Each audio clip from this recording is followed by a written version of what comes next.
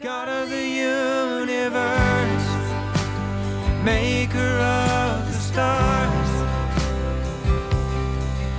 who am I that you would know my name? And here we go, episode number 36 of Life on Purpose. And David, he's back from vacation. Oh, Welcome. yes. Glad to be back. Glad to be back in the normal room where we're at. So it's nice to be back, but I do miss being on vacation. Yeah, well, it's a good thing that you didn't stay gone 2 weeks because Jaden was pushing you. Oh yeah, he's chomping to come back on this this tale again. This will be awesome. He did a great job. He really did. And before we get to going any farther, we got a couple of announcements. Number one, Revive at Cool Springs, Tennessee, in just a couple of weeks, end of June. The hotel is filled. There's other hotels in the area though, and but there is you can still get reservations for that.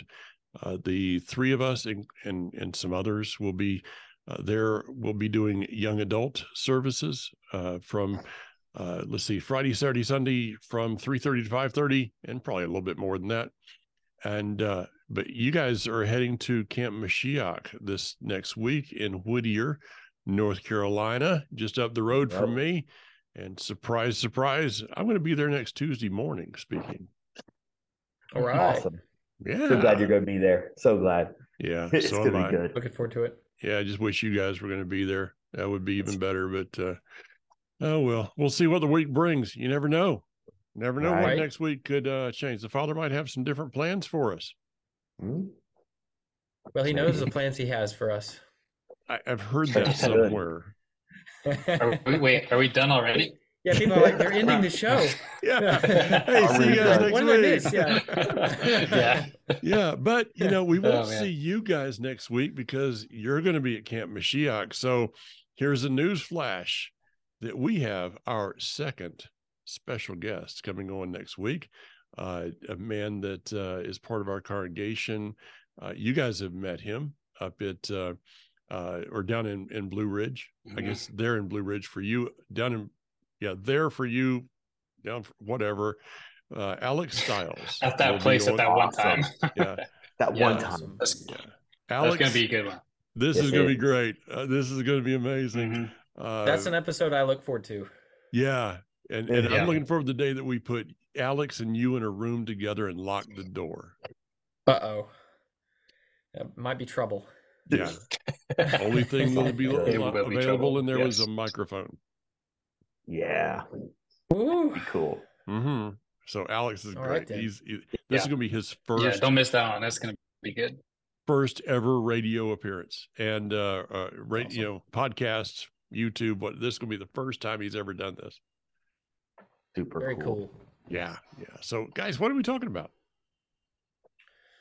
Spirit and truth. Ooh. Spirit and truth. So there should be a story about that, like a Messiah meeting somebody and talking to them about that, something. Yeah. Because was that John 4? Yeah. John, yeah. The Samaritan woman. So when it says the Father is seeking those too realistic. I think you guys are making that up. Oh, yeah, I know. When it says the Father is looking for those, seeking those that would worship in spirit and truth, just right off the bat, what does that mean to you guys? I was afraid you were going to ask that question. Yeah. Somebody go. I got to think about this one for Let's say, I think it's something beyond just, I think the first thing you have to look at it from that perspective is spirit and truth. You're like, okay, but I try to attempt to be truthful in everything I do, especially if you are a believer. You look at things and go, well, I want to be. And as far as we know, she was a Samaritan, not exactly sure exactly what that meant in her belief system, right? But he's saying spirit and truth. And she asked the question, well, you say it's here, but we say it's here. And he's like, that doesn't matter. It's like you children are all bickering about something that in the end really doesn't matter. It's actually, he's seeking out for someone who is, doesn't matter in a, I'm not putting light on the temple. I'm not putting light on those things. Again, It's just for whoever's listening. I'm not putting that lightly. He's saying, no, you're missing the point. What you're looking for is not that. What you're looking for is this.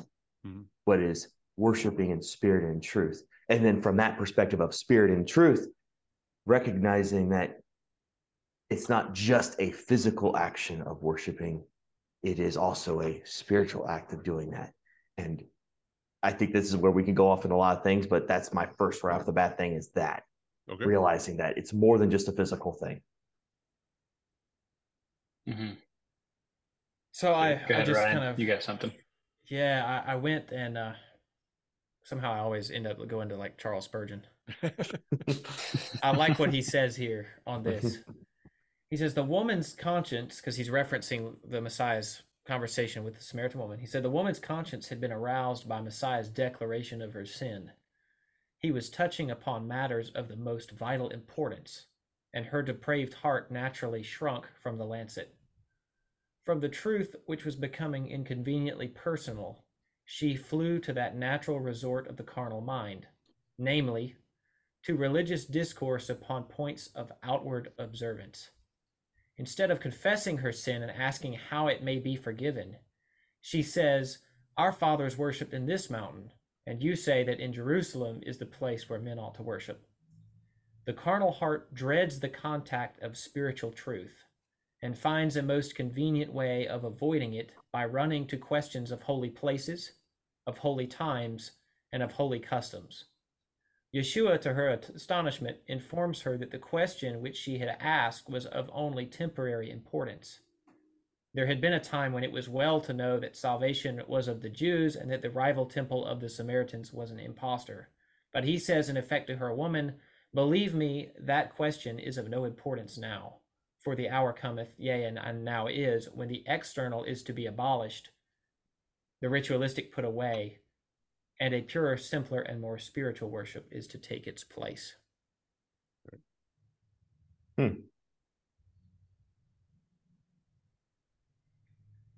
So, kind of digesting that for a second, I like that question of, Mm-hmm. she's asking a spiritual question of, okay, well, where do I go to worship? Right? Okay. But avoiding the carnal, like he says, of, please forgive me, how can I be forgiven? Mm-hmm. If you will. Almost as if, knowing that this place in Samaria was an imposter, as he says, Mhm. almost as if saying, well, I haven't had the ability to go and rectify my sin at the temple. Right? Okay. Therefore, acknowledging the spiritual, but not acknowledging the truth. One might say a version of a whitewashed sepulcher. All right. Daniel? So a quick definition of worship is the feeling or expression of reverence and adoration for a deity. So for the example I'm going to give, let's just kind of boil that down to the expression of adoration. So to show adoration for. So let's say that my oldest son, Ruben, wants to show adoration for me. There's a couple different ways he could do this. For the purpose of the example, we'll do two. There is the spirit of adoration, or there's the truth of the adoration. So he could, in one way, take on who I am and everything he does to show adoration for me. He could look at my character, he could look at how I do things and try to emulate that. But he could do it in such a way that he's doing everything that I don't ask him to do, or he's not doing the things that I do ask him to do. But he has the spirit of the adoration for me because he's trying to he's trying to emulate my values. Mm-hmm. And then there's the other possibility of he carries a somber countenance, maybe. Maybe he's just kind of a regretful whatever, and but he does everything that I ask him to do. But he's downtrodden. He looks like begrudgingly. That's the word I'm looking for. Begrudgingly doing the things that I do ask him to do. And so in one sense, he's showing adoration for me by doing what I'm asking him to do. In the other sense, he's showing adoration for me by emulating everything that I value. And so when you put those together, then you have someone who is both doing the things they are supposed to do and having the fruit that comes from that, and also emulating the values of the person that they are trying to show adoration or worship for. And so I think that this is one of the things Yeshua is, or at least an interpretation I have of what he is saying here, is that the Father is seeking those who will worship him both in a way that emulates his values and his love and who he is, and also his truth and the righteous judgments that he has.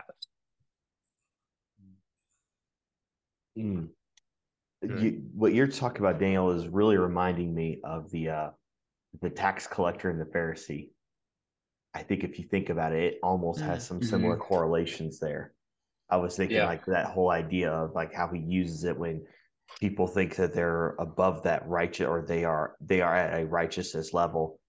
He tells the parable of the Pharisee and how the Pharisee reacted to God, and then how the tax collector reacted to being in the presence of God. I think you could actually argue the Pharisee was looking at it from his own perspective only, like you're talking about, not through God's perspective, but then the tax collector comes in through the perspective of the Almighty King going, forgive me, I am a sinner. That is literally all I can say at this point. I am like lowly. And that truth, that honesty, I think that there's something about that. But no, that's what I immediately thought of when you were talking about that. I think that you're on to something with that for sure. Okay, let's try to maybe uncomplicate. Okay, I mean I love a lot of the writings, like taking it back to Ryan of Charles Spurgeon, and I agree with a lot of things that you read that Spurgeon said, but in the end, I felt like he complicated the issue. That maybe there's more of a simplification here that is being missed. And first of all, we have to define a couple of things. The Father is looking for those that would worship in spirit and in truth.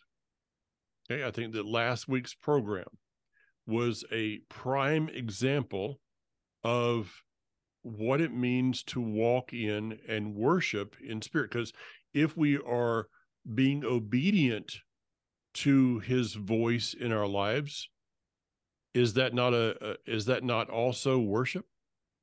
Amen. Yes. Okay.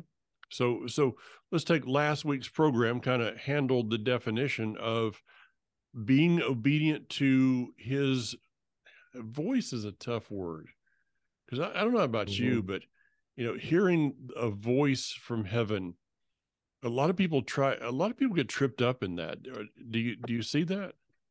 Kind of a little different little trail here. Do you see people getting tripped up with, well, I want God to speak to me? Oh, yes. Yeah, that's for sure. I'll just jump in then. People like to think that there is only one way that God will communicate through you. And being around this enough to know that there is plenty of ways that God speaks to somebody. Sometimes it's through an audible voice, sometimes it's through vision, sometimes it's through feelings that are more than just the typical feelings of the flesh. It's more than that. It's like a feeling of like let me say, like, I've seen that quite a few times, and that's even something more for me, is that drawing. It's almost like I can't stop. I'm being pulled by a wave, a current. That's it, a current, being moved and being prodded towards something. It could be in such a way as that. You're right. I think sometimes people trap themselves by saying, unless God tells me specifically, it's like, shit. That's not always the way it works. Sometimes it's he'll tell you in the most obvious way before your eyes.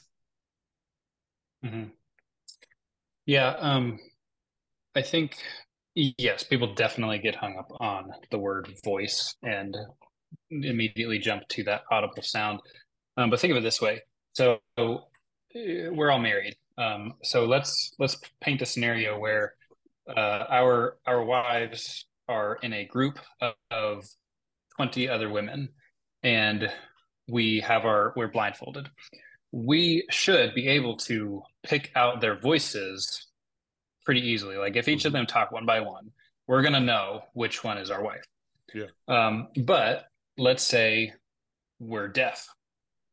Someone who can only see could point out the person they are looking for. Let's just keep with this. So if we're all deaf and you put us far away, we're still going to be able to see which one of those women is our wives. But then let's take it one step further. Let's say we're blind and deaf, like Owen Helen Keller. She interacted with the world strictly through feel. And I'm sure that she could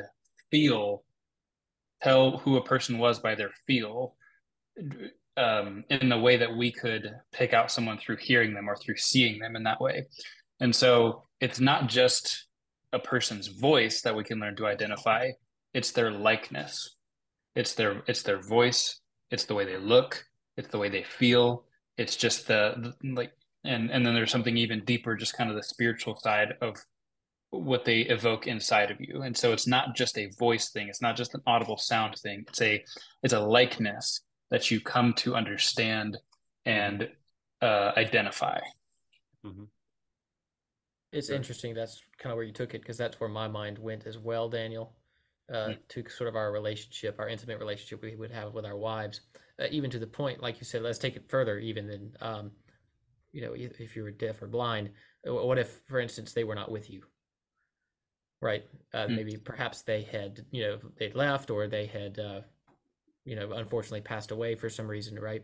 There would be those ideas, those desires, or certain characteristics that through spending time with them, they would leave with you. Or when you would encounter certain situations, you would know, well, this is how she would have acted, or this is what she would have done, or this is what she would have told me to do. I think it carries even into that, where when we find through our study and our relationship, our intimate relationship with the Father, sometimes we'll get into a situation and we instinctively know what his desire would be, because hopefully we've spent enough time hearing his voice, if you will. But voice, like everybody's saying, it used in this loose term. Yeah.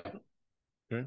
So the spirit side of this is maybe, the one that the one that people think is the most difficult, is really not. I mean, just spending time in prayer, spending time in worship, that should be teaching us about him and how to respond to things based upon that.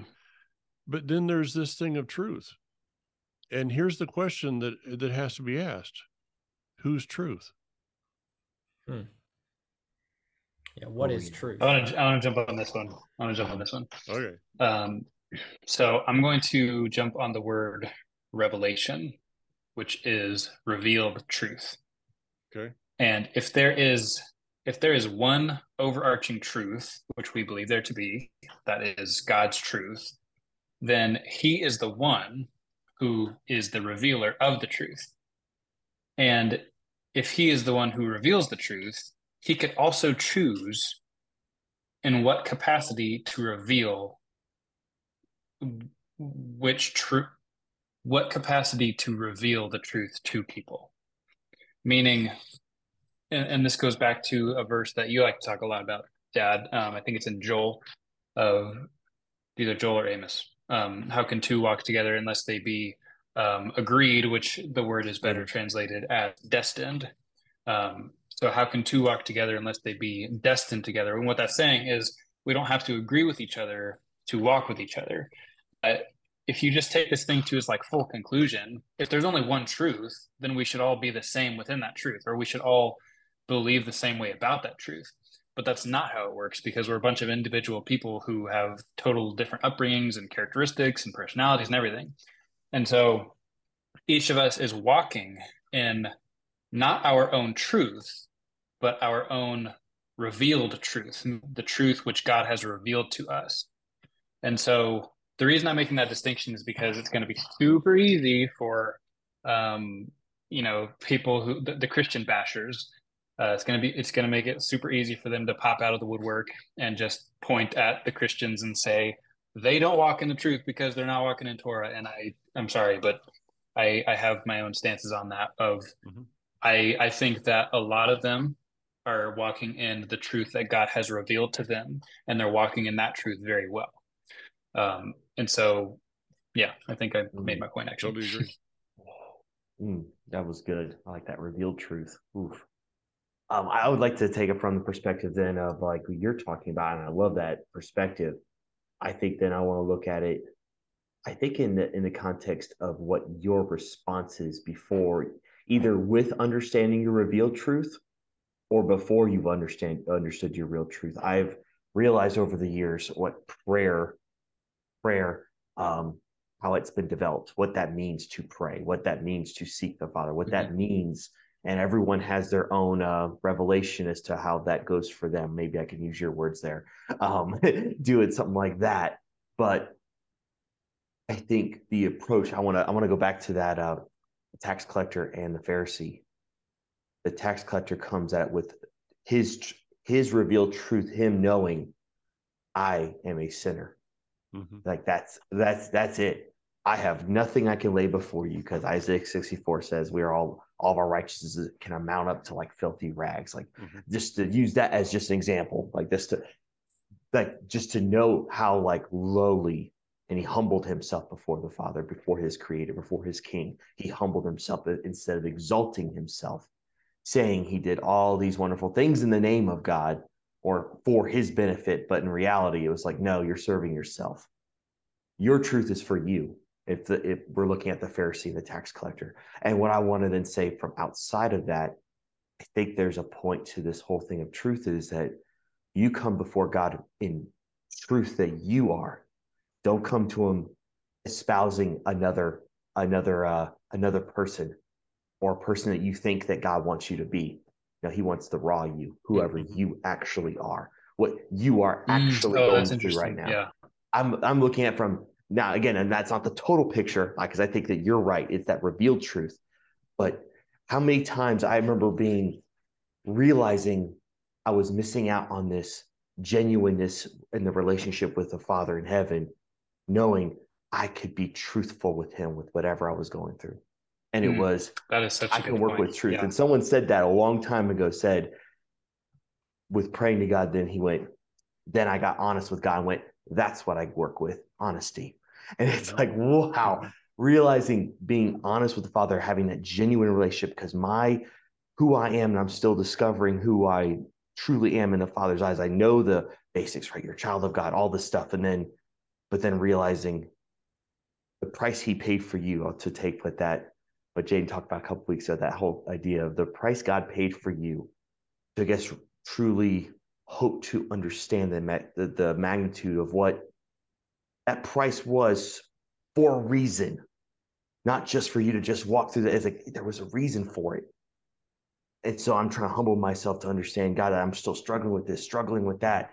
Can you help me in this, so that I can fully magnetize, be in full magnanimity to you, what you want me to be, and to deal with whatever it is. So anyways, that's something that was what's been sticking out to me with that truth part. Ryan, what you got there? Super good. Just messing around with the idea of truth. Because we get asked, what is truth? Define truth, which is funny, because if you go to the Webster, I'm going to rabbit trail here for a second. I apologize. If you go to the Webster, it says truth, the quality or state of being true. Well, you still haven't defined what true is. Yeah, that's super vague. That's what I'm saying. So, and of course, now in this current day and time, we see people that are living their own truth. So I would say, if we go back to, let's say, Latin, it would be what? Veritas. So that which has been verified. Well, verified by what standard? Because if we're speaking of discovering something, I'm going to use my dog, for instance, right? So, like most dogs, her favorite thing in the world is a tennis ball, right? Well, I bought her a tennis ball, so I know the tennis ball exists. So that is true, right? She loses the tennis ball one evening, and it goes behind the dresser. She knows it's there because she can smell it. I do not know it's there because I can neither smell nor see it. The ball exists, but I do not sense it, but she senses it. Mm. So its existence is truth to her, as it has been revealed because of its smell. Interesting. It does not come truth to me until I lay eyes on it. And then the truth of its existence became revealed. I'm using the tennis ball, I think, to subject as an object or a fill-in, a stand-in, I love it. as something that could be observed. So the only thing that we could have as observable truth wouldn't be what, but who. Who is truth? And I think if we go to Scripture, he says, the Messiah says, I am the way, I am the truth, and I am the life, which in Hebrew is a met. And if we look at the construction of a met, it is literally constructed of the beginning, the middle, and the end of their alphabet. Yeah. And so it encompasses all things.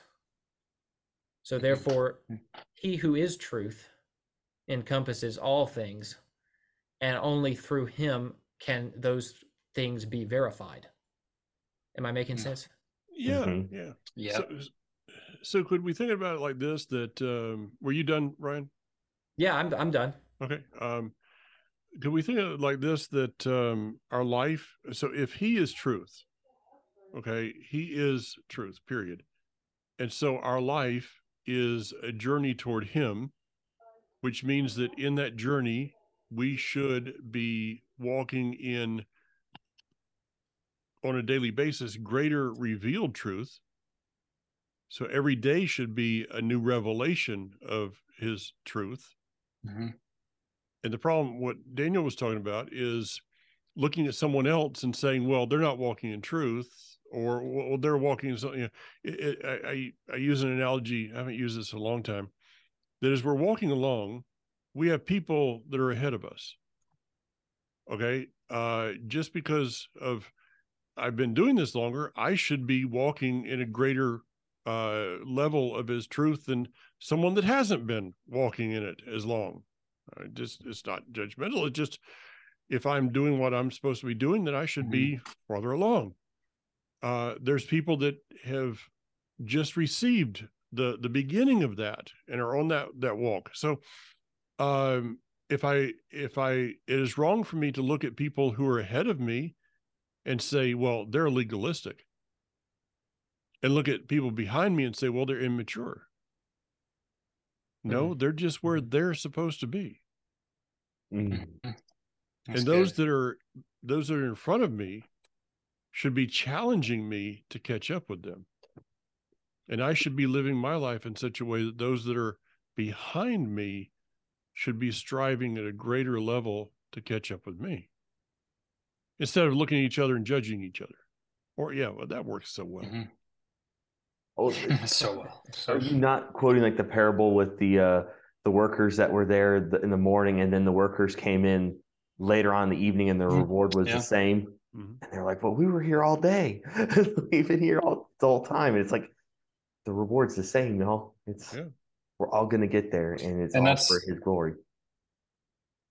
And that's a good point, kind of tying in what Ryan was saying, that it is only like Yeshua being the truth is the one, he is the one that levels the playing field.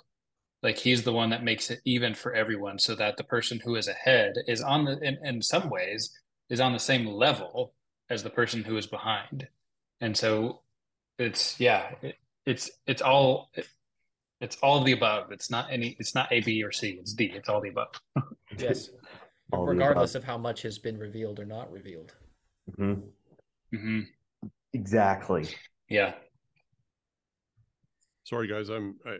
Keep going. I'm not distracted. I'm not trying to be distracted. I'm working on a Israel tour at the same time tonight with some people that are trying to book flights. So keep going. I'll be right back with you. Oh, rub it in, Mike. I was going to say, Light flex. Just I was going to say, backing up to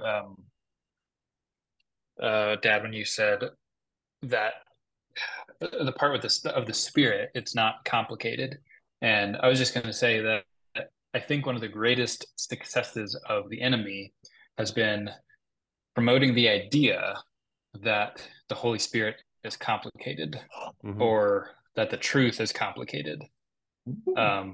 Yeah. It was never supposed to be like that. It was never supposed to be complicated. It's always been simple, because the Bible is for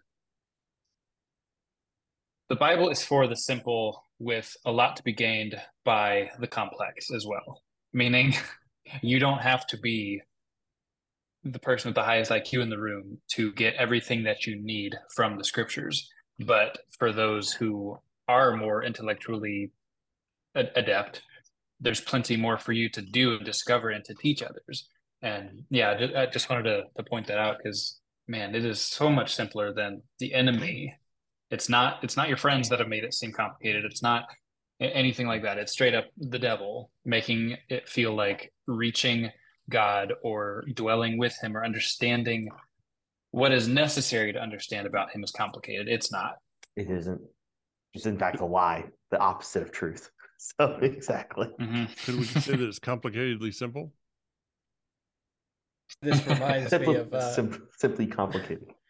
I saw a video on Facebook recently of a lady. She was trying to, it was basically two side-by-side videos, and one was like reading and studying the scripture and walking in it, and then like, trying to, I don't know, live a religious life without any of the scripture, the handbook, if you will.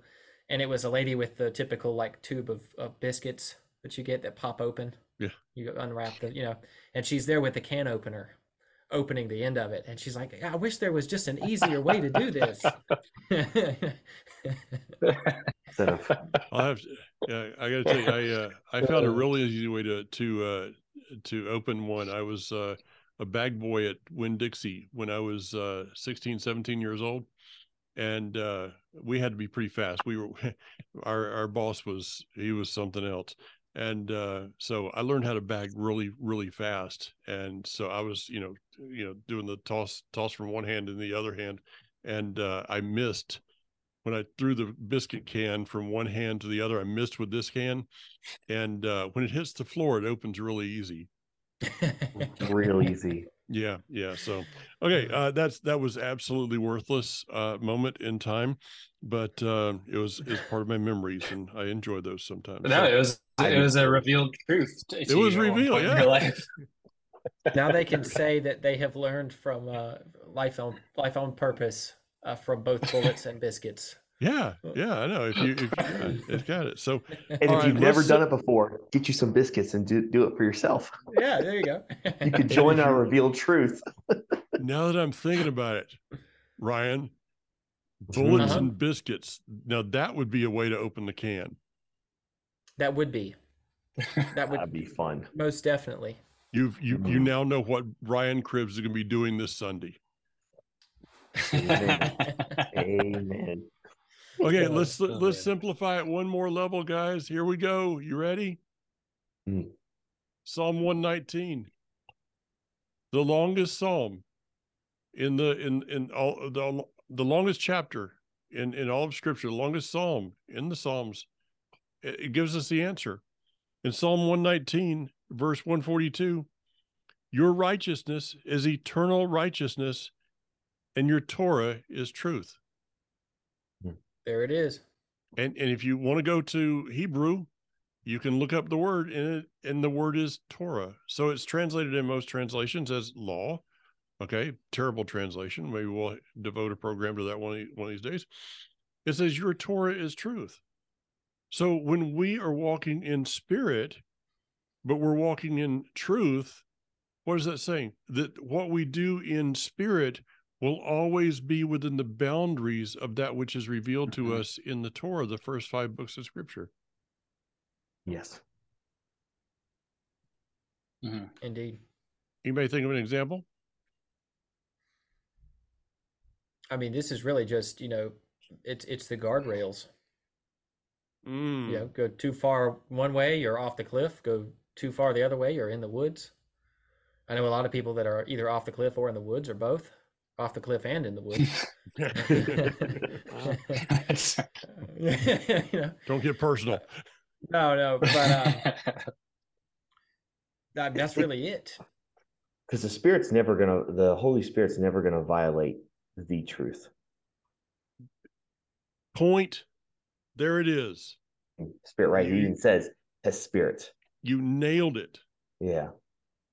God does not contradict himself. So what you believe you're hearing from his spirit will never be in contradiction to what is written in his word. And if it does seem like it conflicts, then there might be more understanding that needs to be surrounding that. Every time I've seen something that conflicts, every time I look at it and go, wait a minute, let me see if there's more to this here. Maybe I need to dig more, because it's a matter for kings to search things out, right? Doesn't it say that in the word? So sometimes there's points where you actually need to search it out. You need to search for truth and finding that, because in the journey of pursuing truths, way more will be revealed to you than just that simple truth that you're looking for. Way more. God's found in that truth being revealed, like you talked about, Daniel. Like, yeah, it's big. Yeah.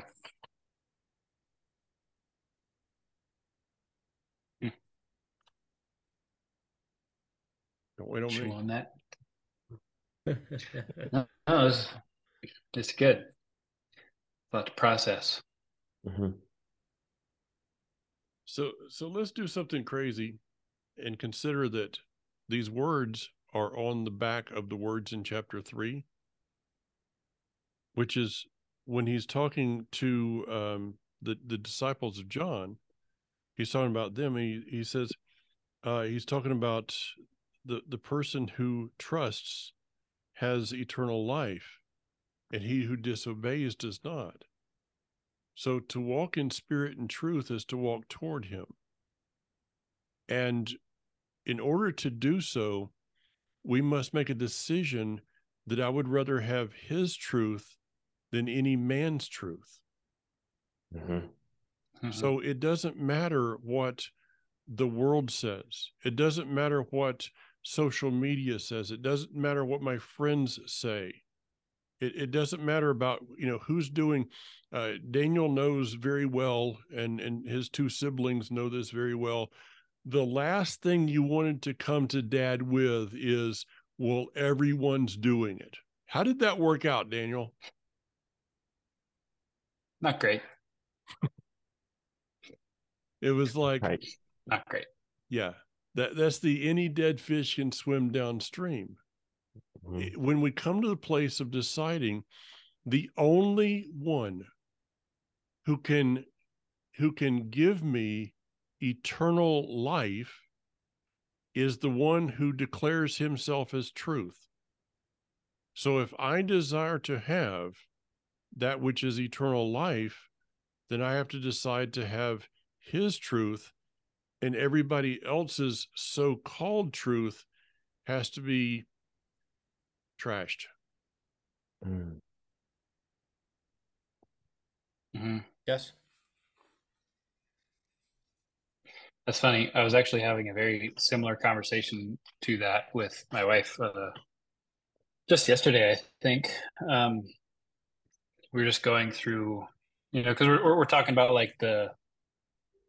we talked about a lot of things. I'll choose one of the easier ones. We were talking about music, about how we want to, instill a desire to play instruments for our kids, but just trying to figure out how to go about that in a way that doesn't stress us out and doesn't stress them out. Yeah. And we actually, I was telling her what you were saying the other day, Ryan, about Beethoven, how he just came in with a giant sledgehammer and wrecked the entire idea of what music should be in his day.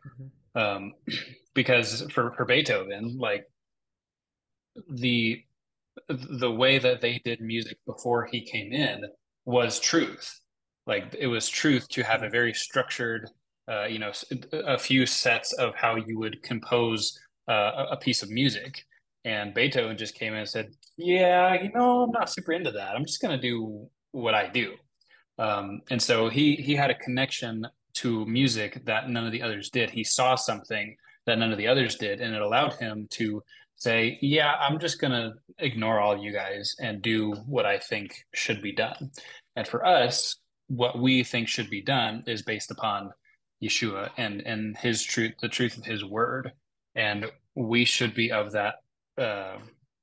To worship him in spirit and truth is to be connected to him and to be connected to his word, so that we can be those people who can go into situations and go into ideas and guide their lives in such a way that it doesn't matter what the masses are doing or what everyone else is doing, because we know, because of how we worship our God, how it should be done and how it should not be done.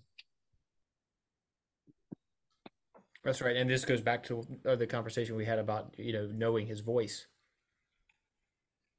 knowing what his desires are, what his truth is, so that we can walk that out. Which is interesting for Beethoven, because even though he's going outside of the established truth of the time, he's not breaking the laws of music theory. So therefore is sort of this idea of the Torah being those guardrails for what the Spirit is teaching you. He is not breaking the rules. He is merely broadening the way that he travels within them and broadening their application. And I think sometimes maybe that we come to the Torah and to our walk in it sometimes too narrowly, you might say, and don't maybe apply it to everything in our life it should be applied to. So then we aren't fully walking in spirit and in truth.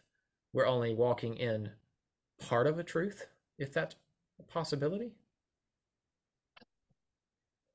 Oh man. Oh, I reconcile with that. Yeah, that idea of, okay, you put that, or maybe even box it in. This is Torah. You are coming to like the truth of understanding that there's that whole Bible, right? The whole thing. And then you're like, all right, well, then you go into this, and then how often it is that then you narrow it down. It has to be within these parameters, and then I will set with even further parameters on that. It's like, that's you. That's you. That's you doing what you're doing. Where my truth is been infinite. Like you talked about the tennis ball. It's been here since the beginning. It's always been there. And then coming to a realization of realizing that you might not have it figured out. And realizing I want your truth no matter what, because you can read the scripture and interpret it in a way that is to your understanding. But then with the Spirit, God will show you, and even whether it be broadened or narrow, depending on the topic, can be then brought forth because it's within his truth. Oof. Let me bring out another verse, set of verses, some that we're very familiar with in the walk that we're in. It's in Jeremiah 16, verse 19. Adonai, my strength and my fortress, my refuge in time of trouble. The nations will come. The Gentiles, or we could say former Gentiles, will come to you from the ends of the earth, saying, our ancestors inherited nothing but lies, futile idols, completely useless. Can a person make himself gods? The fact is, they're not gods at all. Therefore, I will make them know once and for all. I will make them know my power and my might. Then they will know that my name is Yud-Heh-Vav-Heh. So here's a set of verses that are telling us that there's coming a time I think this is talking to all of us. There are times in our lives that we realize that some of the things that we were taught in our life were wrong. I grew up in a totally different environment than you guys did. I did not grow up in this Messianic Hebrew roots thing. I grew up in a Southern Baptist church. I grew spiritually in a Nazarene church, Assembly of God. I was taught some things that just were not right. But I had to look, and I'm not mad at anybody. They taught me what they thought was right. Okay, when I was in Boy Scouts, they taught me things that they thought was they thought was right. When I was in school, same as you, they taught me what they knew. But there comes a time in all of our lives that we need to question what we've been taught by man based upon what the scripture is teaching us. Does that make sense? Mm-hmm. Yes. In Yeah, order for and you to have something, go ahead, Ryan. no, I was just going to say that, and that's what back to the word emet. That's another one of its translation is that which is firm, Mm-hmm. that which can be built upon. If you don't have, I mean, and we know this quite well, Dave, in our business, and you as well, Daniel. Without a good foundation, the house just ain't going to stand. It's not going to last very long at all. No. So then you have to establish what is your foundation. And if it's this ever shifting, well, I'm going to live my truth. Well, that's not a very strong foundation because that's English, Ryan. That's subject to change tomorrow. Yeah. House built on sand. Mm-hmm. Yeah, it's like trying to build a house from the roof down. That's going to be funny. Right. So yeah, I think go ahead. Well, hold on, go ahead and say what you're saying. I got to compose a little more. Okay, so let me just give you something basic. Okay, this is simple. I go to a restaurant, and Ryan calls me and says, "Hey, I want to buy you dinner," and I'm like, okay, "Yeah." So we go to a restaurant, and we got this beautiful salad, and the waitress comes around and says, do you want bacon bits on that? Well, my fleshly spirit says, yeah, a lot of them. But I look to the scripture to Leviticus chapter 11, and I say, okay, I was taught that those verses were done away with. But when I look at the scripture, I find, no, there's nothing that says that they were ever done away with. And so the truth is not what I was taught. The truth is what the scripture says. So I look at the waitress and say, no, please hold the bacon bits. That's not something that's part of what I believe food is. And I have just worshiped in spirit and truth. Yes. Because of obedience. So if I may, real fast, just to throw this in, right before the show, we were talking about a verse, Mike, where you were talking about the three biggest commandments, right? Yeah. And the third one being that you must love yourself. Yeah. Right. So I don't know why I'm going here, but it must be for a reason. So we're talking about what is truth and then what the world tells you.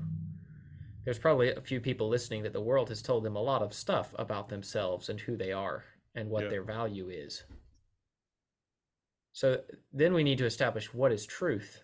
And then if you're saying that in order to worship in spirit or truth, we need to go and look up what the scripture says about that particular thing, then you need to go and look and see what scripture says about you, what the Creator says about you. And let that be what is verified. Daniel, you composed? And yeah, a little too composed, maybe. We'll see. I think it's really important that we understand that Yeshua did not do anything that we see in Scripture on accident. Like everything he did had a purpose, and he was God incarnate, teaching us how to live and teaching us how we can live. And so when he goes off in his quiet places and just prays and is with the Father, he is hearing from God in those moments. Like, that's true. And that's not just because he wanted to and because he needed to. It's also so that we could see we need to do that and we can do that. And that we can commune with God in that way and receive from God in that way. And I was just sitting here thinking, like, how can I articulate this more? Because I really feel like there's a lot of people out there right now, especially people who have been in Torah, because I know we've talked about it, but there's this fear that when you step into the spiritual, you're going to there's something about it that contradicts the Torah. Like, if it's not written in the Torah, if you can't read it, then then it's not true. It's not something you should do. But that is also a lie. That's not true, because God communes with us through his Spirit. And so you're talking about the guardrails, and it's also been talked about as a fence. The Torah, that is, the commandments are a fence, as a don't go outside of this fence, but also it protects you. Yeah. But the thing is, when you think about a fence, you typically think about a small pinned in area. And when you think about a small pinned in area, it's like you don't have much room to work with. You don't have much room to move around. And so by nature, it's going to lend toward a little bit of a smaller thinking. And like you can't, like you're so pinned in that you can't think outside of the fence. But think of the Torah less like a fence and more like a gigantic mountain range that protects you.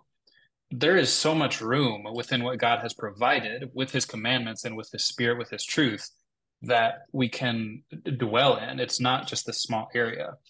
And so with all that, just trying to articulate to people that the Spirit is not a dangerous thing. It's not going to lead you away from the truth. It's going to lead you closer to the truth. Yes. And I've been going through this devotional. It's this particular part is specifically about being honest with God, praying to him in honesty, brutal honesty, and then being silent before him and writing down what you hear him saying to you. And it's really cool because here at the beginning, they go through 5 barriers. I'm just going to go through them real quick because these are very applicable, and I have felt every single one of those. So barrier 1 and this is barriers to you being able to write, being so confident that he speaks to you that you're willing to write it down. Barrier 1, that was just me thinking those things, not God speaking. And there's paragraphs in all these. I'm just going to give the verses that they give.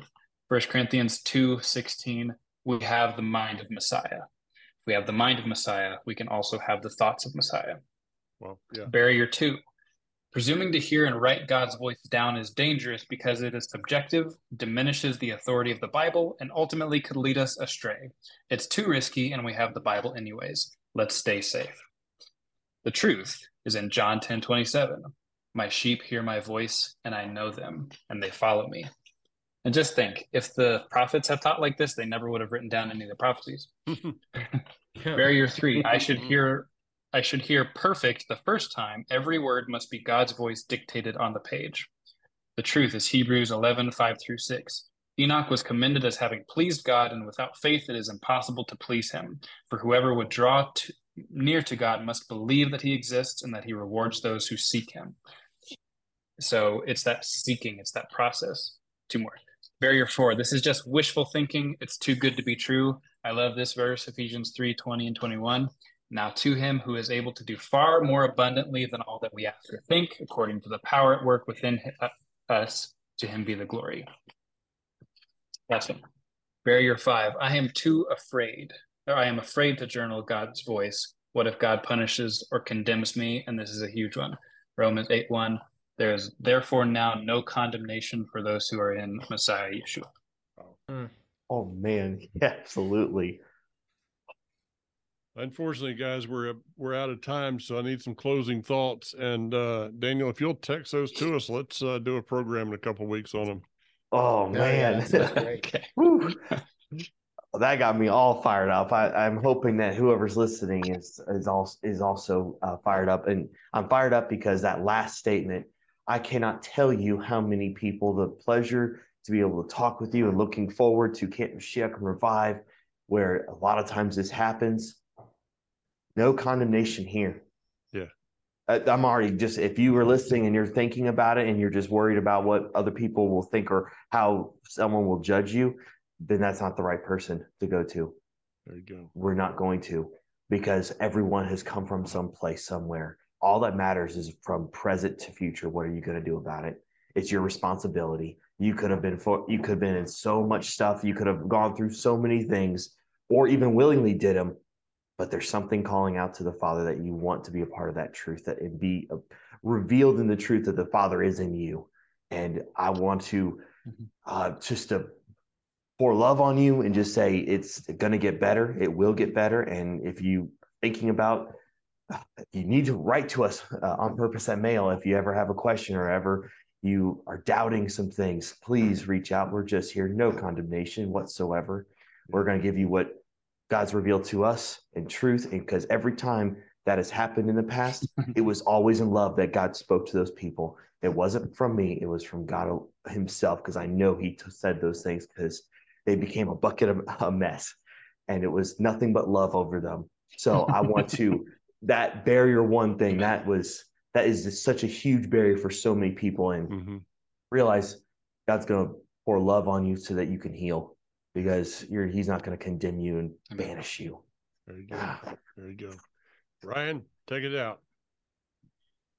Well, unfortunately, I know we're not going to see you all next week because we're at Camp Mashiach.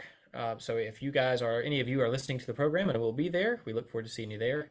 And please, if you can, like reiterate what Dave said, write us at onpurpose@mail.com. Come see us at Revive 2023. Yeah. And perhaps if you have any questions off of some of these topics, let us know. That would be great to hear your thoughts and any questions that arise. There you go. And, you know, maybe, just maybe at Camp Mashiach at Revive, that, you know, the Father would be still seeking those that would worship in spirit and truth, so he can reveal the plans that he has for them, for good and not for evil, to give us a future and a hope. So live your life on purpose.